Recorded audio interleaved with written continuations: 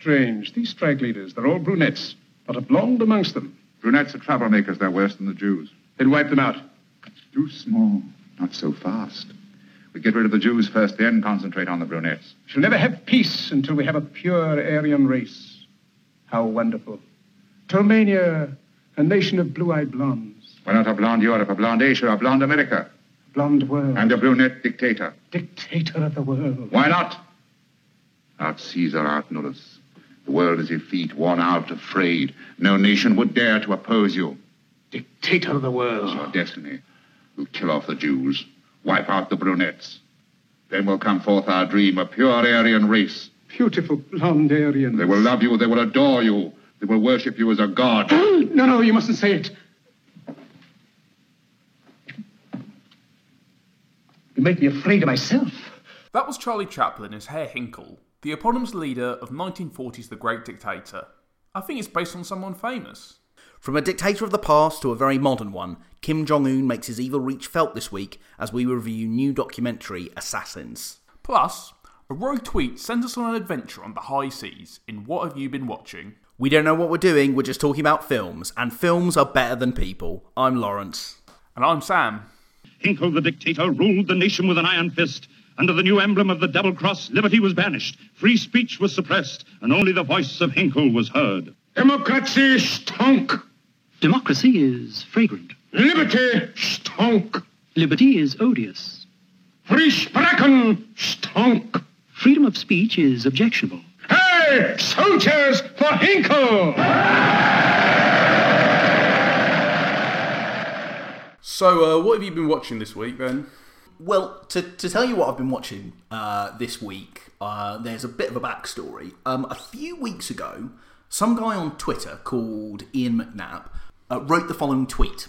Lots of folk complaining about lack of sleep during the pandemic. May I recommend Master and Commander, starring the usually captivating, attention-grabbing Russell Crowe.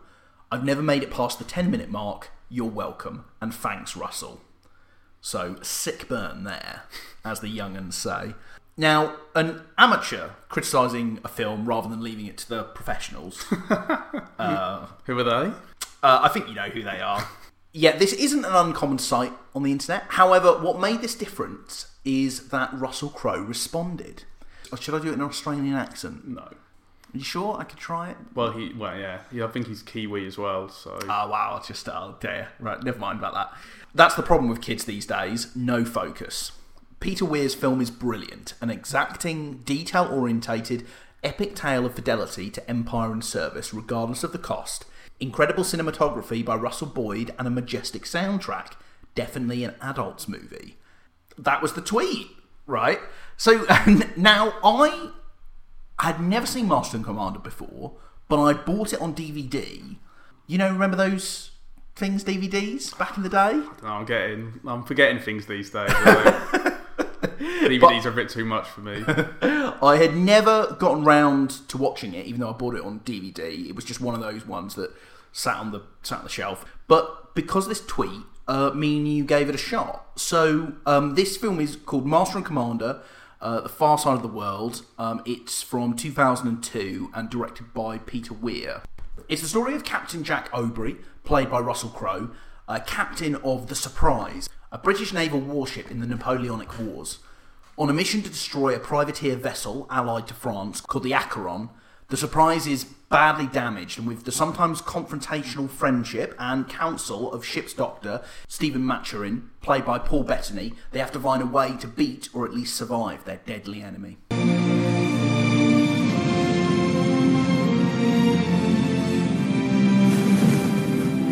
All right, lads. Touch wood, Mr. Blakeney. Turn 3 times. May the Lord of Saints preserve. David Bowie! All hands down! 7 weeks sailing, and he happened on our exact position. Well, then perhaps he was looking for us. Well, then, there's not a moment to lose. Yeah, this is a film that I hadn't seen, but I was vaguely aware of. Because I think mainly because it came out in the same year as Pirates of the Caribbean. Another film about Captain Jack. Yeah, well, yeah, that's true. Yeah, 2 Captain Jacks in the same year. But yeah, it's one of these films. I mean, Peter Weir is a maverick director. I mean, he's done stuff like Witness, Dead Poets Society, The Truman Show, which is, I think, probably his most popular and famous film, and The Way Back, which was the last film he made, actually. But he's like someone who's really good at creating spectacle, and this is exactly what he does with Martian Commander. It's just an amazing nautical adventure. It is. It was fantastic. I absolutely loved it. It's not, when you say adventure, it's interesting because it's not a swashbuckling film exactly. It is exciting, but it wants to give you a taste of what life was like being on one of those ships. Although it's a fictional film, it's got an eye to being authentic. You know, the thing that Russell gets most right in his tweet, I'm going to call him Russell, first name basis, you know, Piers and all that. Someday soon. Yeah, exactly. What he gets really right is that thing about detail. There's constantly these things going on, like glasses tied together with like a little bit of string. There's like a tattoo, someone doing a chore in the background, like an officer yelling a command. It's just so rich with detail, and that's what it makes it feel really authentic. It makes you feel like they want to convey a real, living, breathing world. And then when it's also like in macro rather than micro, it looks great too. That when they're on the water, there's these amazing like sweeping shots with all the crew hanging off this boat and stuff, and you know, cannon fire and destruction on the ship just looks great. Then when they get to the Galapagos Islands, there's all this great natural beauty as well. Just whatever distance you're viewing the film in, it just looks incredible. Yeah, I watched a making of video actually about this film. Oh, really? And what they did is they got all the crew who were going to work on the boat or work on their HMS Surprise in the film, and they got them together and they put them in a training camp about what it would be like to having to run a ship in the Napoleonic War. That's part of the authenticity of this film. You can really, really tell because everyone looks like they belong on the ship, and it looks like they know exactly what to do. They know how to battle really bad weather. They know how to fight another ship. They know how to load the cannons and use the armory. So yeah, that's something that works really, really well. I mean, the way that they made this film is really, really fascinating because they actually used 3 different ships. Because there was a miniature made by Weta, and Weta are a company from New Zealand who worked on the Lord of the Rings films and Avatar, but they used a miniature as well, so they got lots of shots of that. They used one real HMS Surprise, which they went out into the ocean and used, and then one replica, which was used in this huge sound studio, which obviously filled with water and filmed there. So you've kind of got like a really interesting way of making the film from 3 different perspectives. And yeah, it won Best Cinematography and Best Sound Editing the Oscars that year. And I think that's like a really good reward for it because, yeah, the cinematography is just so rich and deep.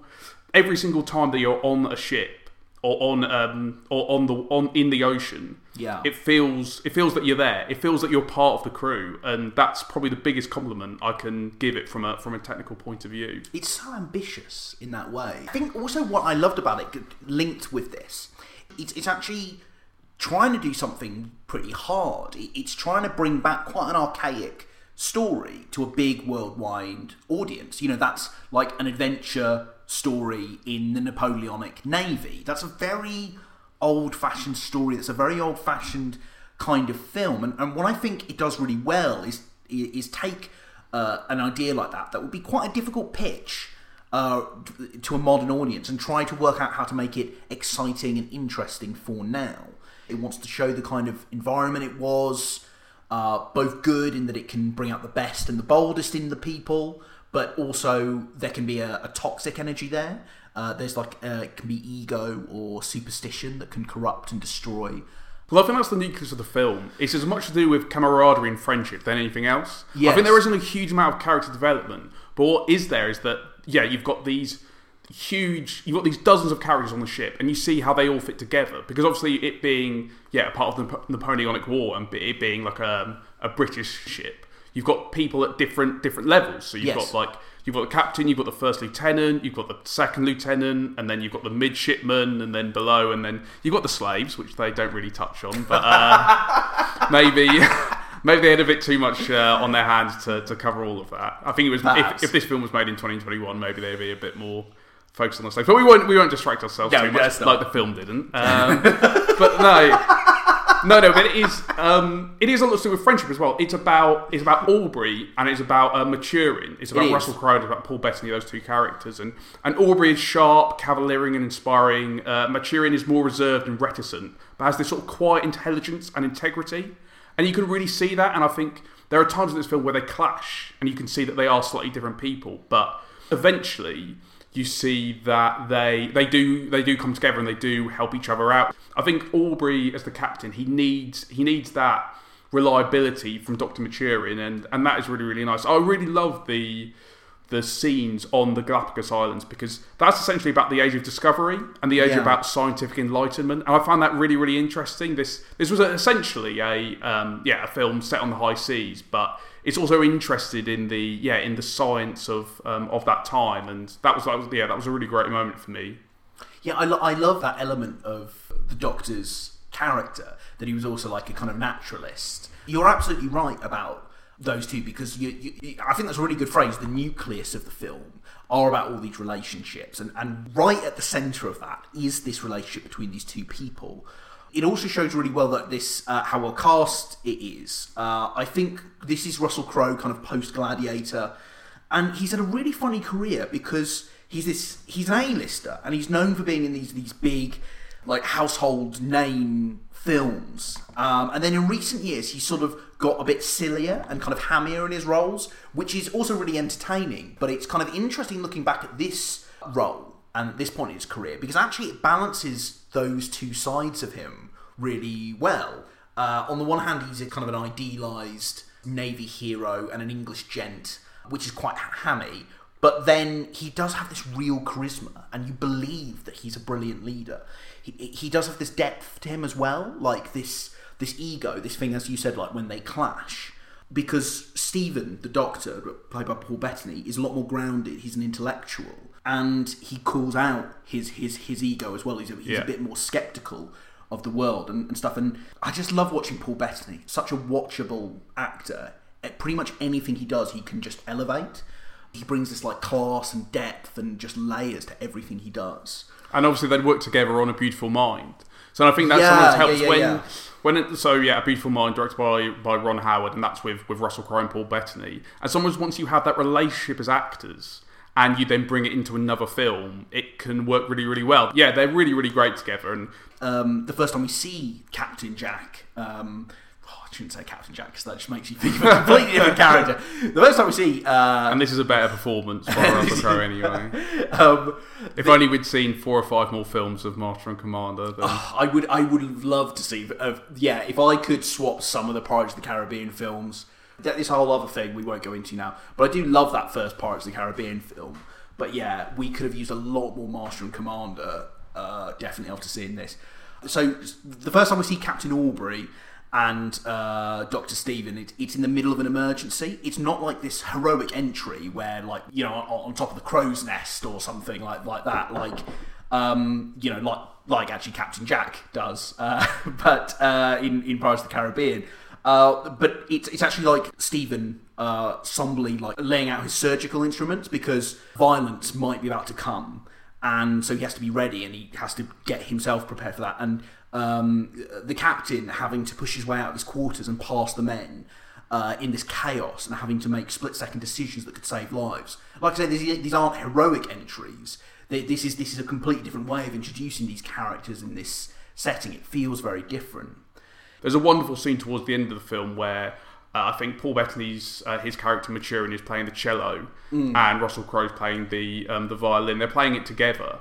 And you can see that there's this harmony between the two, this unspoken harmony, and that's a really, really clever way of showing it and symbolising it. That was really, really good. There's a recurring thing of them playing these instruments, the cello and the violin, together.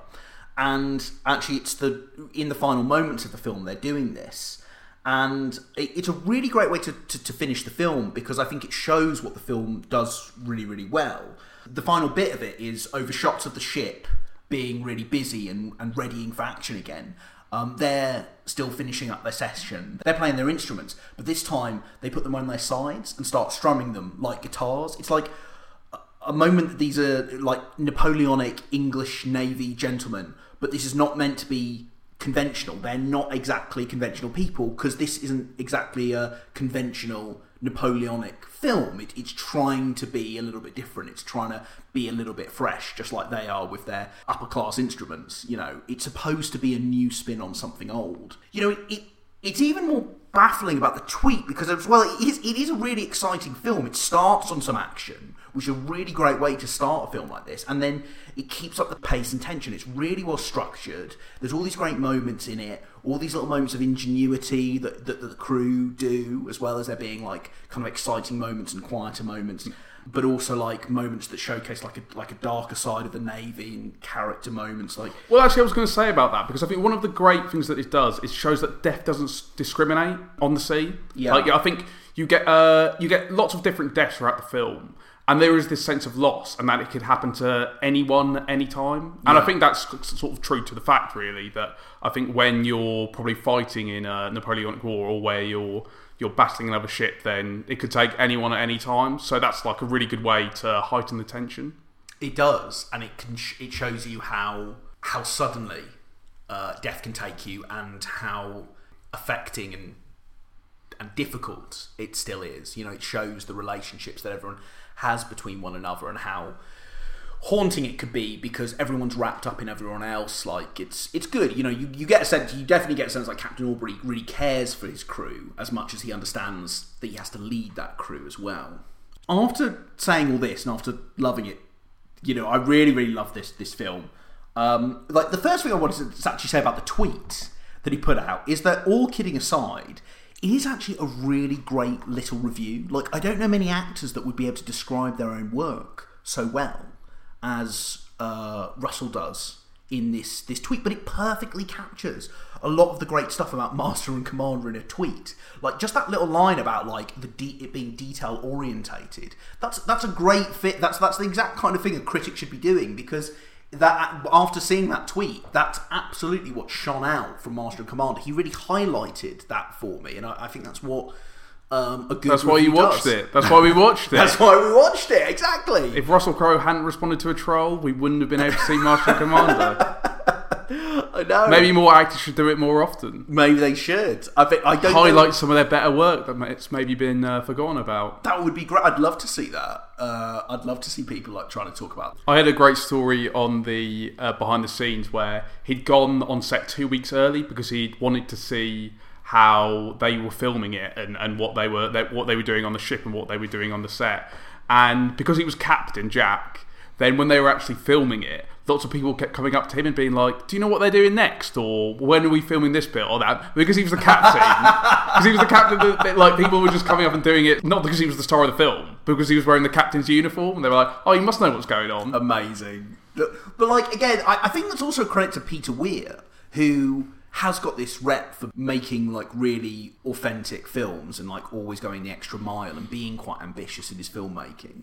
Even if he's not always as prolific as other filmmakers have been, and maybe he's not as much of a household name, like, it goes to show what he wanted to make, and that his ambition to make something like this would have the effect of turning Russell Crowe into a real Navy captain, in effect. I want to ask you, after watching this, what you actually thought about the original tweet, because film Twitter did notice this thing from Russell Crowe, and a lot of people came up to defend Master and Commander and like say how good it was. I mean, what was funny is the guy that wrote the tweet isn't actually that much of a young'un. He's not an OAP, but he's not actually like a young'un. But like, I do kind of understand the sentiment. It can seem like there's sometimes like a real ADHD culture amongst films. Like, sometimes I'm quite optimistic, but sometimes it does feel like people can barely focus on anything longer than a TikTok video, and they won't take a chance on certain kinds of stories, new ones and old ones like this. Do you think Crowe was right that there's like a culture where something like Master and Commander, which actually I think is a brilliant film, maybe we have lost the ability to watch these kind of things en masse? So what I think Russell Crowe's right about is that big budget risks, less filmmakers now, or less studios are making films like Master and Commander because it would be deemed too much of a risk. Because I think this film cost about $160 million when it was made, and you can tell it's a very, very expensive and lavish film because it has to be, because you know, it's a film about a 19th century ship that is part of the Napoleonic War. They're going to try and make it as realistic as possible. A lot of money has gone into this, and I think at that end of the scale, they've kind of stopped making films like this, big budget films with pathos and which are targeted for a certain audience. But you can still find these type of films, but not made for the same amount of money and probably not about the same sort of subject. So I kind of see what you mean, but I think it's just the case that perhaps more of this money has gone elsewhere. Maybe it's gone to Netflix, or maybe it's gone to other services that do video on demand. Do you think we do have a problem with audiences keeping their attention for something like this, or do you think it's just the studios? Do you think audiences can still get interested in this and stick with it, or is it just they're gonna use it as a sleep aid? I'd like to think so. It's obviously really, really hard to tell, but I think a film like this, which is high quality, if you did stick with it for more than 10 minutes, you'd watch it all the way through. I think anybody would, to be honest. And anybody interested in big budget films with a conscience and with a bit of heart and that really care about its audience and visual effects, then those films will live forever. Yeah. I guess sometimes maybe a better way of putting it is like sometimes I guess it feels like people don't always take these films as seriously anymore. I hate to sound like a stick in the mud, but it's just they kind of see Russell Crowe on a ship and they just kind of don't really take it seriously. When I say it like that, it makes it sound like you shouldn't take it seriously. Maybe that's also like part of the problem, maybe. Like they snort a bit at an epic like this rather than wanting to see what it's got. Yeah, I mean, those people are idiots, though. This film should be treasured. As I've said, I think this is a bit of a relic. They don't make big budget films which really try and make it authentic as possible. I've said before about that, like how they made the film, how they created the film, the time and the preparation that went into filming it, and the amount of experts that they got, not only just on set but in post-production as well, the visual effects. They sent people who were working on the visual effects onto actual boats, going to places that were similar to this, dealing with storms, filming storms, so they could get the most realistic sea possible, the most realistic rain possible. They really went all out, and okay, maybe it's cheating a little bit to watch the behind the scenes, because then you see the amount of care and attention that went into a film like this, but it is really inspiring. It does feel different though. Like even if you don't know anything about it, this doesn't feel like other films when you watch it. You do come out of it with a different kind of experience. I don't know. I think that I sometimes I do get concerned about audiences' attention for stuff, but then there's always good stuff coming out, and there's always dynamic stuff. Maybe not exactly like this, but there is new and exciting stuff. And despite sometimes I feel a bit pessimistic looking at this tweet, the response it got shows that actually, maybe they don't make films exactly like Master and Commander now, but people still really love it, and there are people that have attention spans for something like this. I'd really recommend it. It's such a gem. It's really, really good. Yeah, it's a really great film, and I hope it gets a bit more love, really, after Russell Crowe's tweet. But yeah, he tweeted this out a couple of weeks ago, and even just this week, Russell Crowe sent a message to Pip Hare, who is a sailor taking part in a round-the-world yacht race. So even though this film is nearly 20 years old, it has been referenced recently, and I think that's really nice that one Master and Commander wishes another Master and Commander happy birthday. I'd rather have them 3 sheets to the wind on occasion than have a mutiny on my hands. You see, I'm rather understanding of mutinies. Men pressed from their homes, their chosen occupations, confined for months aboard a wooden prison. Stephen, I profoundly respect your right to disagree with me here in this cabin, but I can only afford one rebel on this ship. I hate it when you talk of the service in this way. It makes me so very low. Do you think I want to flog Nagel? A man who stood beside me on the gunwale and hacked the ropes that sent his mate to his death, under orders. Under my orders.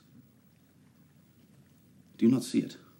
The only things that keep this little wooden world together are hard work, discipline. Jack, the man failed to salute. For God's sake, Stephen, there's hierarchies even in nature, as you've often said yourself. There is no disdain in nature. There is no humiliation. Men must be governed. Often not wisely, I will grant you, but they must be governed nonetheless. That's the excuse of every tyrant in history, from Nero to Bonaparte. And I, for one, am opposed to authority. Your opposition is not my concern. Misery and oppression.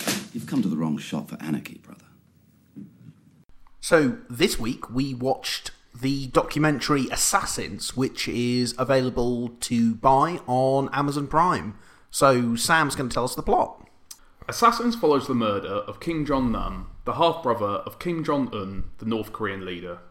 This was in February 2017 at Kuala Lumpur Airport, and 2 women were subsequently arrested for the crime. The documentary examines the involvement of these 2 women and whether they are innocent pawns within a deadly operation by the North Korean Secret Service. Or, as a haiku, brother ill, feel ill. The extraordinary truth.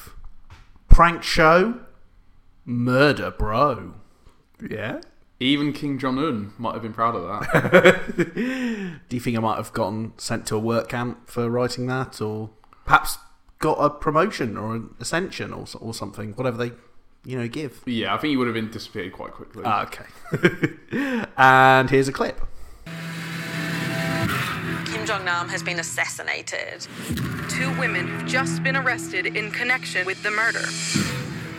Kim Jong-nam was the favorite son of Kim Jong-il, the former leader of North Korea. Kim Jong-nam questioned his brother's legitimacy. He would be considered a threat by Kim Jong-un. He allegedly smeared Viet chemical onto his face. And then he looked into the CCTV camera. As if, I just did that, so what? The women claim they are innocent. If found guilty, they face Malaysia's mandatory death penalty. We have strong evidence to show that she's being tricked. She was paid a few $100 US. That you come from behind, close somebody's eyes, like, guess who I am?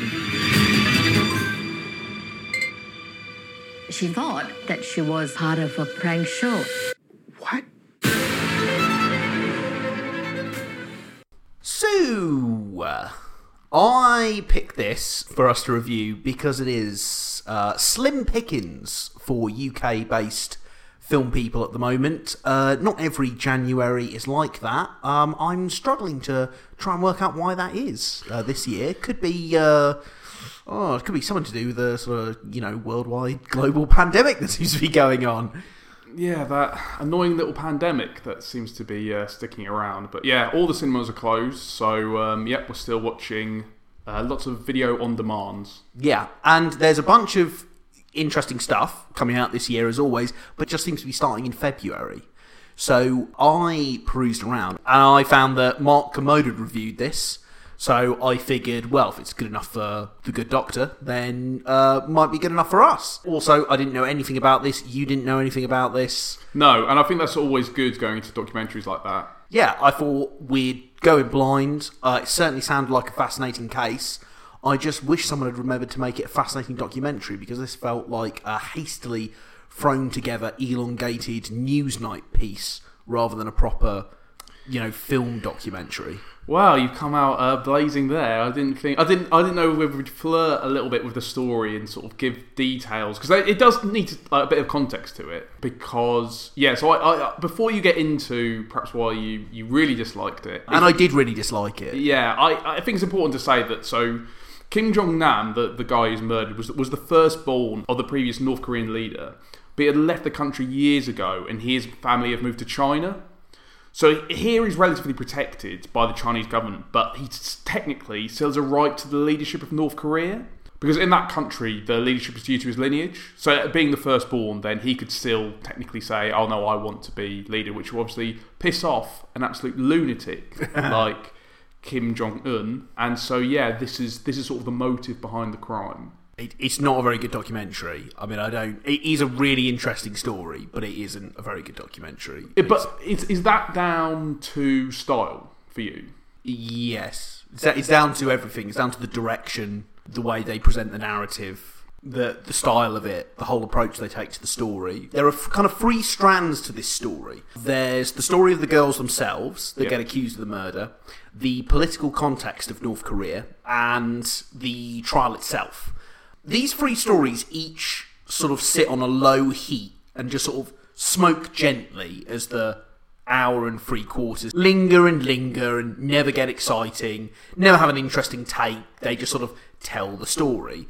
And each one of these stories is just kind of peppered with a kind of familiar cocktail of talking heads, low-grade computer reenactments, and sinister, moody music in the background, which is just like sort of strings going like and then drums that sound like a heartbeat, like dun dun dun dun dun dun. You just get so bored with the structure and the style. You just wonder why this is being released as like a feature film in the first place, and why it's not just like a low rent TV news documentary.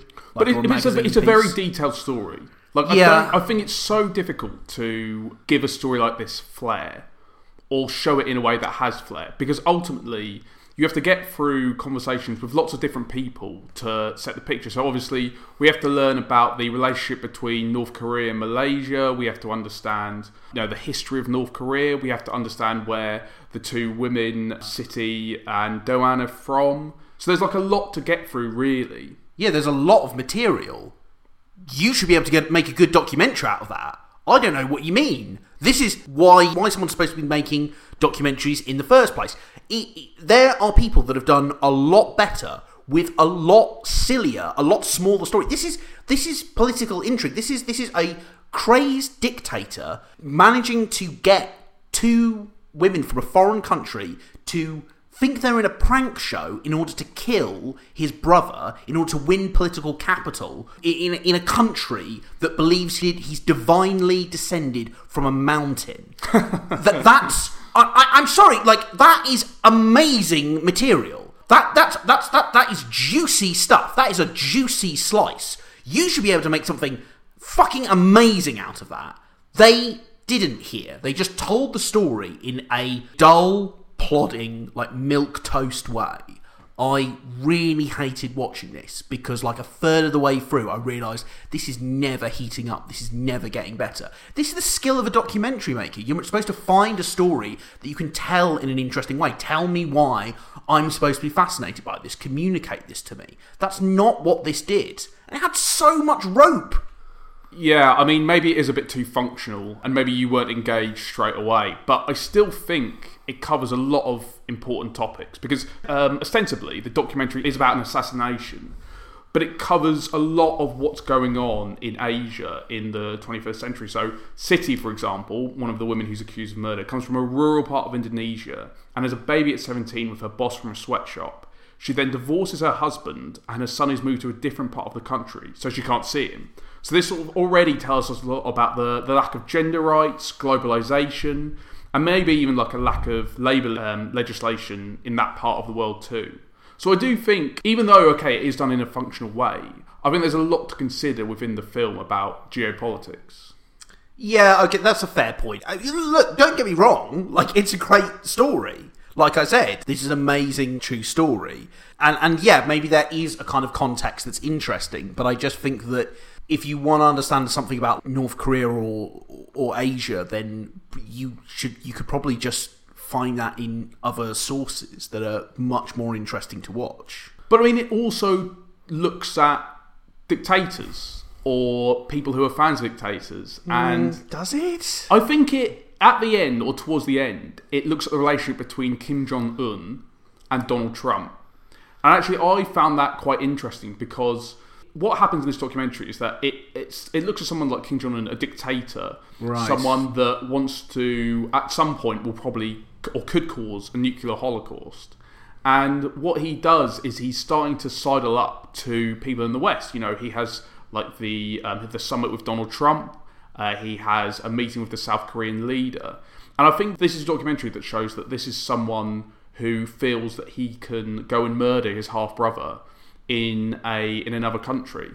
And I think that's quite scary. The point about these two women, Siti and Do-an, they're quite clearly from the start of the film, right, they're innocent people caught up in this storm. Yeah. And actually, it just shows you how dictators can affect small people in other parts of the world. I kind of quite like the idea that there's this hugely controversial, well, no, controversial is a bad word to use, this evil maniac who, believes in this theocracy in his own country, and he feels that, he wants North Korea, or he thinks that North Korea wants to be, or it should be, the most powerful country in the world. Right. And therefore, he doesn't mind doing any sort of evil deed, or he doesn't mind murdering people of his own family in another country. And even though that feels like something that is quite separate from us, it can still, he can still affect the small people in other countries as well. Yeah. I mean, he can, but, again, I would have liked to see a more in-depth documentary on Kim Jong-un and North Korea then. This is all important stuff, but then that means that it's even more amazing about how disengaged this documentary made me. I mean, it is. You're absolutely right how important this is. Well, it's almost impressive how boring the documentary made the event seem, and how they somehow made these really interesting things seem less interesting by the end. You're actually just making me more impressed with the supreme crapulence of this documentary. Don't you think that the angle for the assassination was just so bizarre, and it's something that I'd never really heard about? So essentially, these North Korean Secret Service operatives, what they do is they trick these two women into putting a deadly chemical onto Kim Jong-nam, and they do it by saying that these two women, this is for a prank show in Japan. And that's unbelievable, really. It is. Well, at first it's like, this is too, how can these two women be so naive? But they go through the process, and you start to understand why they were duped into it. It kind of shows you the extremes of what spies and assassins will do to get their target. That was kind of like a really intriguing part of the documentary for me. Yeah, it's a very interesting story.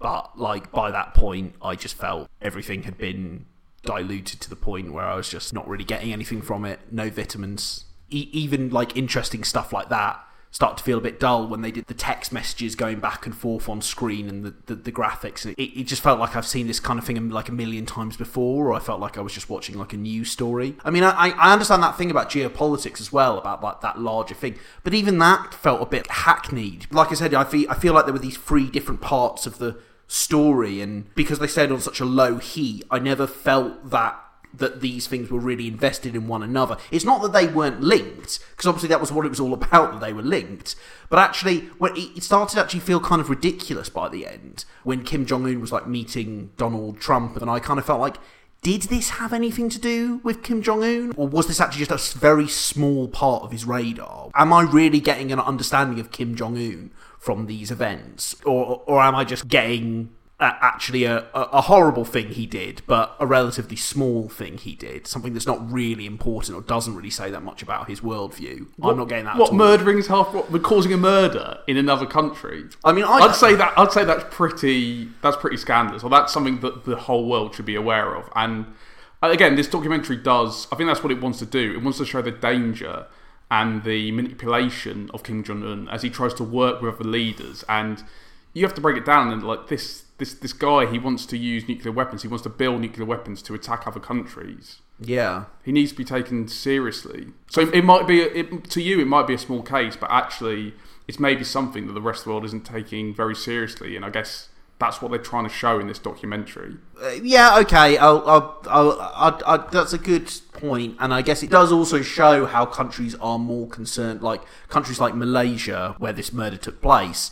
They are more interested in making themselves look good rather than actually making sure that that the truth comes out about this. They're concerned that the idea that these 2 girls could be duped and an assassination could have gone on underneath their nose and all the guilty parties get away. They don't want it to seem like that, so they do press a kind of a hard case against them. So I guess in that way it does show it, but no, I think you get as much from just reading an article about this as you do from watching the documentary. I think you just read the article about the events, find a better source of information about what North Korea and Kim Jong-un are all about. So yeah, I mean, overall for me, I warmed to it a lot more than you did. It takes a couple of boxes. Just a little bit. It takes a couple of boxes that I like in a documentary. It gives more scope and detail to an international news story, and I think it is able to balance narrative with sympathetic characters. But I understand what you mean. It doesn't. Those 3 strands of the story, they don't all coalesce. And I do think that is a big problem. And yeah, stylistically, it's not very good. There's no technical flair. Yeah, the score is forgettable and doesn't really add anything to the drama of the story either. So that's definitely something that it needs to be improved on if in other films that this production team make. I do think it shows the danger of dictators and how they affect sort of normal, everyday citizens. But I wouldn't be surprised if this is on Channel 4 or BBC very soon. I'm surprised that you liked it this much. Avoid this, I'd say. There's so many good documentaries out there. You can always find something weird and wonderful. Please don't waste your time with this passionless sludge. If you're interested in the story, then one of the producers is a journalist called Doug Bock-Clark, and he wrote a story that inspired this that you can read on the GQ website called The Untold Story of Kim Jong-nam's Assassination. Now, this doesn't actually take you all the way up until the trial is finished, but I think you can find another resource about North Korea, Kim Jong-un. There's much better things out there you can read, much better documentaries you can spend your time watching. This is real proof to me that no matter how interesting the story, if you can't find a way to tell that story in a compelling and interesting way, you can completely boil it to the point where it's utterly tasteless. This was a real slog. You just hate it because you love communism and Kim Jong-un. Oh, brilliant! You want to move to North Korea and work under him. That's why you hate it. Brilliant. It's against your beloved leader. This is typical slander. Okay, I mean, I would quite like some parades in my honour, and maybe my own basketball court would be quite good because it'd be good to get healthy after all this lockdown snacking. Hanging out with statues of Karl Marx. That's what you want to do. The big statues they've got in Pyongyang. And big statues of me as well. Yes, again, all brilliant ideas. Actually, maybe you're right. Maybe I'm a bit hating on this because I quite like the idea of the lifestyle. Sounds pretty sweet. I think I could rock that military garb that covers the neck as well. I think I'd look quite fetching in that. Yeah, I mean, the documentary wasn't very stylish, but he certainly is. Oh, fashion icon. The assassination has been fundamental to Kim Jong-un's leadership. Once he had taken out all his rivals, he had proven his strength domestically. I've been in jail 2 years. The girls have no one apart from each other. I think these girls are gonna hang. In many ways, this is the perfect crime. If you liked Assassins, then Citizen K is worth watching if you're interested in how autocrats, like Kim Jong-un and Vladimir Putin, have an influence on power and corruption in their own countries. I've recommended Alex Gibney documentaries on here before, such as Taxi to the Dark Side and We Steal Secrets, but Citizen K focuses more on the modern history of Russia by looking at Putin's treatment of Mikhail Khodorkovsky. Khodorkovsky is a Russian businessman exiled in London after serving 8 years jail time in Russia. In 2005, he was imprisoned for tax evasion and money laundering, but these were charges heavily contested and, in short, were false and baseless, but used as a way to silence his dissent to Putin. While Khodorkovsky was a wealthy oligarch and built his empire in the 80s and 90s through questionable means, a route that the documentary goes down, he's one of the only men in Russia to try and hold Putin to account over corruption at the turn of the millennium.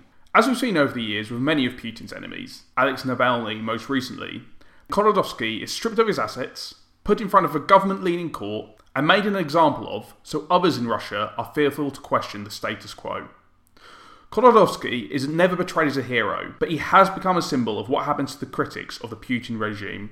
Like any Gibney documentary, we have clear narration, explaining in perfect clarity the nuances of the story and why we should care about the specific events. Gibney is obsessed with the structures of power and how someone like Putin can come from a relatively modest background to be one of the most dangerous men in the modern world. Like Assassins, the style is functional and journalistic, but the narration steers the documentary through like a helpful guide. Khodorkovsky is the key to the film, and while Assassins does perhaps overbear its audience with multiple components, this film centres on the struggle and ongoing battle between two men who are trying to get the upper hand in the political and financial battlefield. This doesn't hit the grand heights that Alex Gibney has in the past, but it's still a good companion to Assassins, and Little White Lies, a bi-monthly independent film magazine, did call it wildly entertaining, so hopefully it's a bit easier on the eye. I'd hope so too.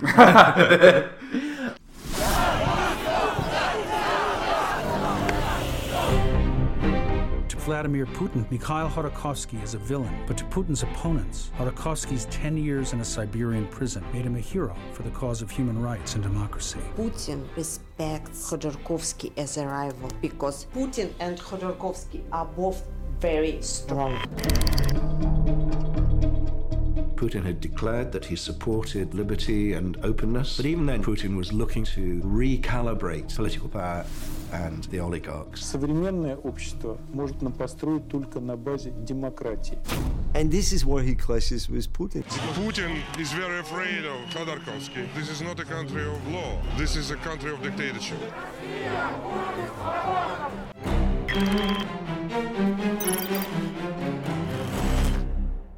I haven't actually seen Citizen K. It's one of the Alex Gibney ones I haven't watched. I know you're a bit more up on Gibney than I am. What I got from that was that it's a lot more thorough study of a dictator than Assassins was. Is that the case? Yeah, it is. I think what's interesting is that they do sort of compare and go through the histories of Putin and Khodorkovsky. So it isn't just about Putin, like the way that Assassins wasn't just about Kim Jong-un, if you see what I mean. Right. You basically see the upbringing of these two people, and I think they're relatively the same age. But you basically see how Khodorkovsky in the 90s became sort of this really, really wealthy man, and Putin at that point was kind of still in the background of the KGB. So it's kind of interesting how it was around 1999 or 2000, I think, when they first started to be aware of each other. Putin tried to gain the upper hand against the oligarchs and the people with most of the money in Russia. Yeah, and that's where Khodorkovsky started to become his enemy and his nemesis. That sounds really interesting. I might seek that out. I quite like the sound of that. Yeah, I think it is like a little bit more fluid than Assassins. But I think Putin's a really, really interesting character to me. Terrifying. He is like the most evil man in the world, pretty much. But it'd be good to watch something that understands him. Yeah, maybe it's more relevant to European audiences as well, Citizen K. Yeah. Because obviously what Russia does, it affects Europe in some ways. I mean, Russia is probably more on the news cycle than North Korea, for example. And yeah, as I mentioned just in that little description, we've got Alex Navalny, who has recently gone to prison on similar charges to Mikhail Khodorkovsky. Yeah. So it is an interesting way that you see that Putin's still using his old methods, or, you know, the Secret Service or the government that works for Putin, they're still using the same methods to arrest the same dissenters. Yeah, I do think, because this is Alex Gibney, it is directed with more confidence and more clarity, because I know that you didn't like Assassins because it was a little bit muddled, and from time to time it perhaps wasn't as focused or didn't make it entertaining for its audience. But that was a problem, yeah. Because Gibney has been sort of the master in his field for so long. It's true. He is just much more better at executing this type of style and this type of story. So yeah, I think it is much more engaging than Assassins was. But they're still relatively comparable films. And if you didn't like this, you should watch Feels Good Man. Hey, remember Donald Trump? Yep, that did happen. Maybe in amongst a lot of the stuff you didn't understand about Trump, you've noticed his fans have an affection for a certain cartoon frog called Pepe. Well, Pepe came from someone who's about as far from the alt-right as possible, soft-spoken cartoonist Matt Fury, who wrote Pepe in his gentle and good-hearted comic, Boys Club. Feels Good Man charts the creation of Pepe and how Fury quickly lost control as his creation morphs into a symbol for something far more sinister, and how Fury tries to win him back. So I've picked this because Assassins can be summarised as taking something massive and current and reducing it to dull with a lack of innovation. Well, Feels Good Man is also about something current, but doing what I think great documentaries should do, taking a small, unknown story and giving it the powerful perspective it deserves. Feels Good Man has multiple pots on the boil, like Assassins does, but it links them together so much better, between who Fury is and where Pepe came from, into the fascinating and disturbing world of the alt-right and how they function on the internet. Instead of relying on tired techniques, they mix animation and real footage, telling the story of Pepe through Pepe and his friends' eyes as much as from people in real life. There's such a wonderful contrast here between the small, sweet-natured world of Fury, his people and his creations, and the vicious, aggressive and sadistic no-man's land of the alt-right internet. This is a recent, modern documentary just like Assassins, but unlike Assassins, it shows all the versatility and the power of the genre. It's on BBC iPlayer right now. It's easy to love and will stick with you for ages. PP is the best. Pepe became a meme. I didn't even know what a meme was. There were all these boys trying to own each other on the message boards. In drops Pepe. Right for the taking. He had gone dark. The white supremacist movement has taken over Pepe the Frog. It seems incredibly random that this frog is going to represent white supremacy. Creating memes gave people who had never been involved in politics a way in. Whatever Pepe meant to all these other people didn't mean the same thing to me. I'm doing everything I can in my power to shut these assholes up. Answer the question I asked you. Can we turn a recognized hate symbol into a love symbol? Yeah, so I've seen this documentary too, and I do think that this is a good one to go to if you don't like the rather dull style of Assassins, because, as you talked about, it mixes different forms really, really well. So you've got animation, you've got the sort of the standard documentary style, which is interviews and stock footage and other ways that documentarians use to tell the story. Yeah. But it does feel like it's from a completely different world, if that makes sense, really. You know, this is a documentary that is just really innovative. Yeah. It's dynamic. I mean, I did pick it because it's so recent as well, just like Assassins is, and I wanted to pick something that showed what documentaries are doing right now that is so effective, and this is definitely one of them. It feels like it's got a really warm, fuzzy centre, and the director is really, really fascinated with the subject that he's covering. That contrast between the warm and fuzziness of Fury and his creation, Pepe, what he originally used to be, and the kind of horribleness that he turns into, that's so important for what makes the documentary effective, because I think the director understands what's warm and fuzzy about Matt Fury and his creation, and how devastating it is to watch that be twisted and mutated into something else.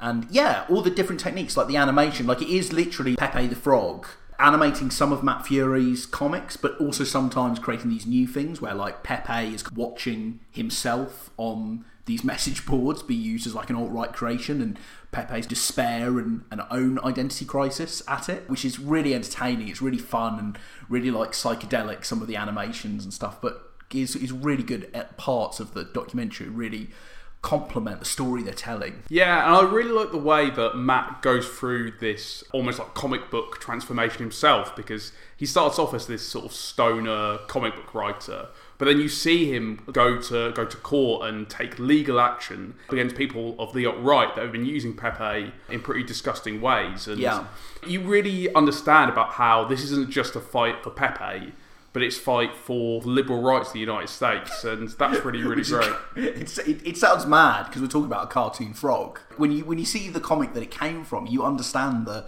style. You know, it's just this sweet, charming little hug of a comic, and it's so ridiculous, but it has become something so much larger. But that's important as well, that journey he goes on that you're talking about, and the crazy nature of this, because the story's also about the internet and about the political movements that are going on the internet right now, and what their sense of humour is and how they function. The different factions. The different factions, and how a meme can spin so wildly out of control. And that is really fascinating. That's the kind of stuff that really does stay with you. And the use of symbols as well. How symbols can mean different things at different times. Yeah, exactly. There's so many different elements to this that make it really interesting. You know, there's something about documentaries that I think they used to be seen as really stuffy, but now I think actually they can be really broad, and lots of different people can really enjoy learning something new and having a story opened up for them. And Feels Good Man is a really recent documentary that I think does everything really well. I think it's a real crowd pleaser. I think you could show this to pretty much anyone and they'd get something out of it. And as you say, it's on BBC iPlayer right now, so literally anyone could go and watch it. As long as you're in the UK, anyone can go and see it. You can watch it now for free. So yeah, I really had to go at Assassins this episode, and some people might disagree with me, but I really think that everyone should give Feels Good Man a go. Thank you so much for listening to Films Are Better Than People. Be sure to subscribe on whatever platform you're listening to us on right now so you never miss an episode. We're on Spotify, iTunes, Google Podcasts and SoundCloud. And don't forget to come follow us on Twitter @FilmsAreBetter and like us on Facebook.com/FilmsAreBetter.